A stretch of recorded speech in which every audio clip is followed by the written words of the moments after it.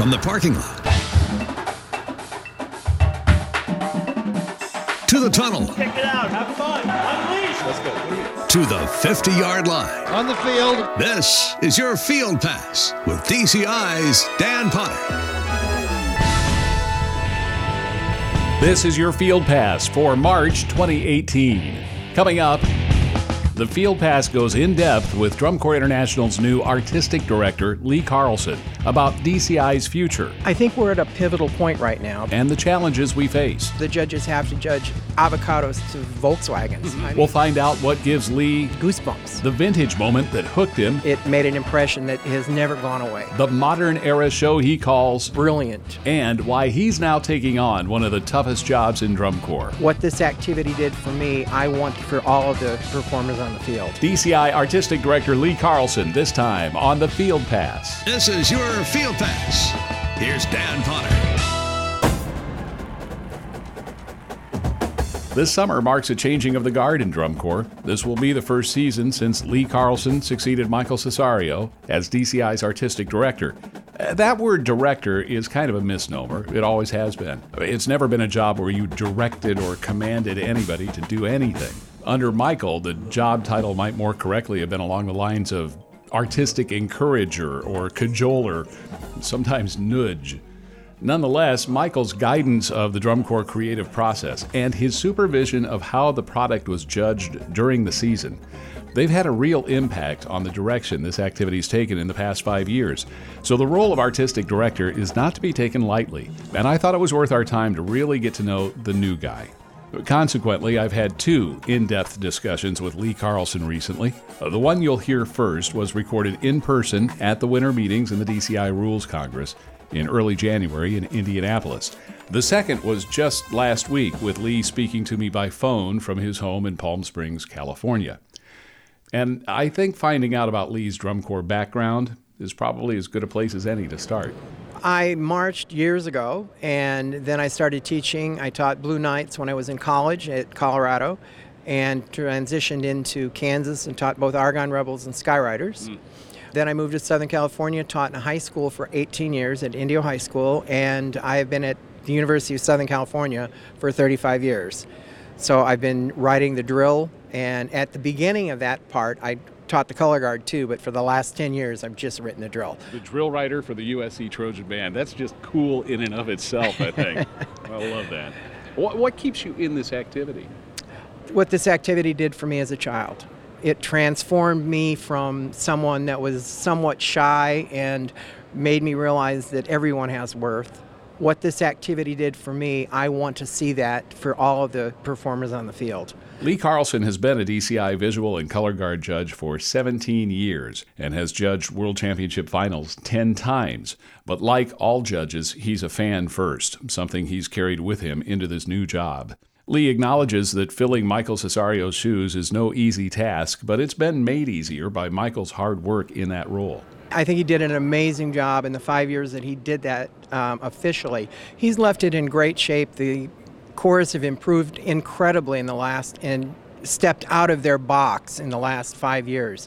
Much of that has to do with Michael. It used to be we judged apples and oranges, and right now the judges have to judge avocados to Volkswagens. I mean, there's so much diversity within the entire from top to bottom, and I think that's the impact of Michael. He wanted that to happen. The other couple of things he wanted was entertainment. That's important. We have to be an entertainment situation for a family to come and have a wonderful night listening to these performers. That was Michael's vision, and I can tell by your tone that it's part of your vision as well. What's the rest of your vision? I think we're at a pivotal point right now because of the way the corps have advanced and become their own entities. We have to figure out a way to adjudicate it, and the current system we have came in 2000, and I think there's a need now in the next couple of years to figure out a better way to give the kids the credit for what they're doing and understand what they're doing and how do we reward that and how do we make a new system work. And that started a little bit at the Rules Congress, and that's one of the things that I'm going to be pushing over the next couple of years is to figure out exactly how to make that more in line with what we're seeing. I know Michael was very engaged with program coordinators and designers at individual corps and was kind of talking to them throughout the spring leading up to the summer about their shows, about their concepts. Do you intend to be that involved with the individual corps as well? Absolutely. That's part of the job. Yeah. I've talked to several, reached out to everyone, and the response has been very, very positive at this point. So I'm excited about being able to look at a show and say, well, that's going to work. That's going to be great. Maybe you should look at it from this side, which is what Michael did. Is he never would say this is good or this is great, this is bad, but he said, that's fine. Let's look at it from this point. So he guided them, and I hope to be able to do the same thing. Well, let's find out a little bit about your taste then. In the 45-year history of Drum Corps International, what are some of the shows that have moved you? To be honest with you, as a marching member, the first thing that blew me away visually was the Trooper Sunburst. It made an impression that has never gone away. I think if I had to pick out a show that I thought was the most artistically connected show, it would be Blue Devil's Fellini show. I think they delved into that genre and that understanding of how he directed and how he communicated. I think that was a brilliant creative endeavor. How do you define, and I know there's a sheet that defines what general effect is, but what's general effect to Lee Carlson? To me, a lot of it is visceral. If it happens and I'm judging, I tell the performers goosebumps. There's got to be an emotional quality to it. There's got to be an intellectual quality to it.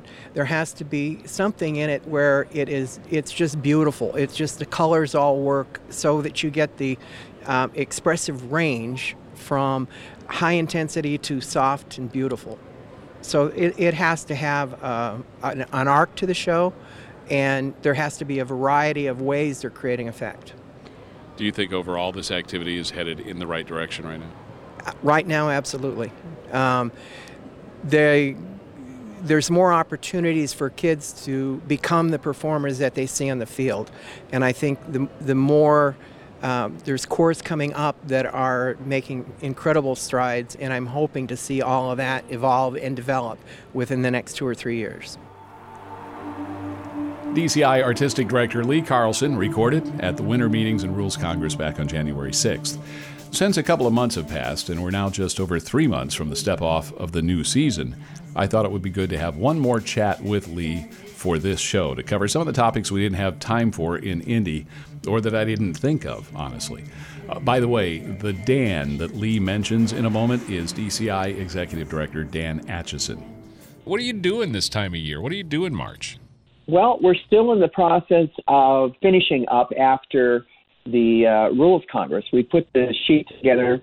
The task force has been on course on that and done a great job of wordsmithing it, along with Gary Markham and George Oliviero and John Phillips has put that together. And we submitted the sheet last week, and that'll be going out to the directors very soon if it hasn't already gone out to them. And this sheet you're talking about is the Music Analysis 2 sheet? Right, with the percussion emphasis. Right. There's been a lot of discussion about exactly how do we train for this and how do we make sure that it's implemented the way that it's intended to be implemented. So it's just been a matter of working with that. And then Dan put together a sound reinforcement advisory group. And there's been a couple of conference calls on that. We've got another one later on this month. Can you share any of what they've talked about or you know, what? Well, first of all, Dan put together a very smart group of people that know the industry in and out, and they're working on details on how to make it compatible for everybody. And even playing field, I wouldn't say that that's really what we could talk about it, but it will be compatible and available to everybody, the information on what we need.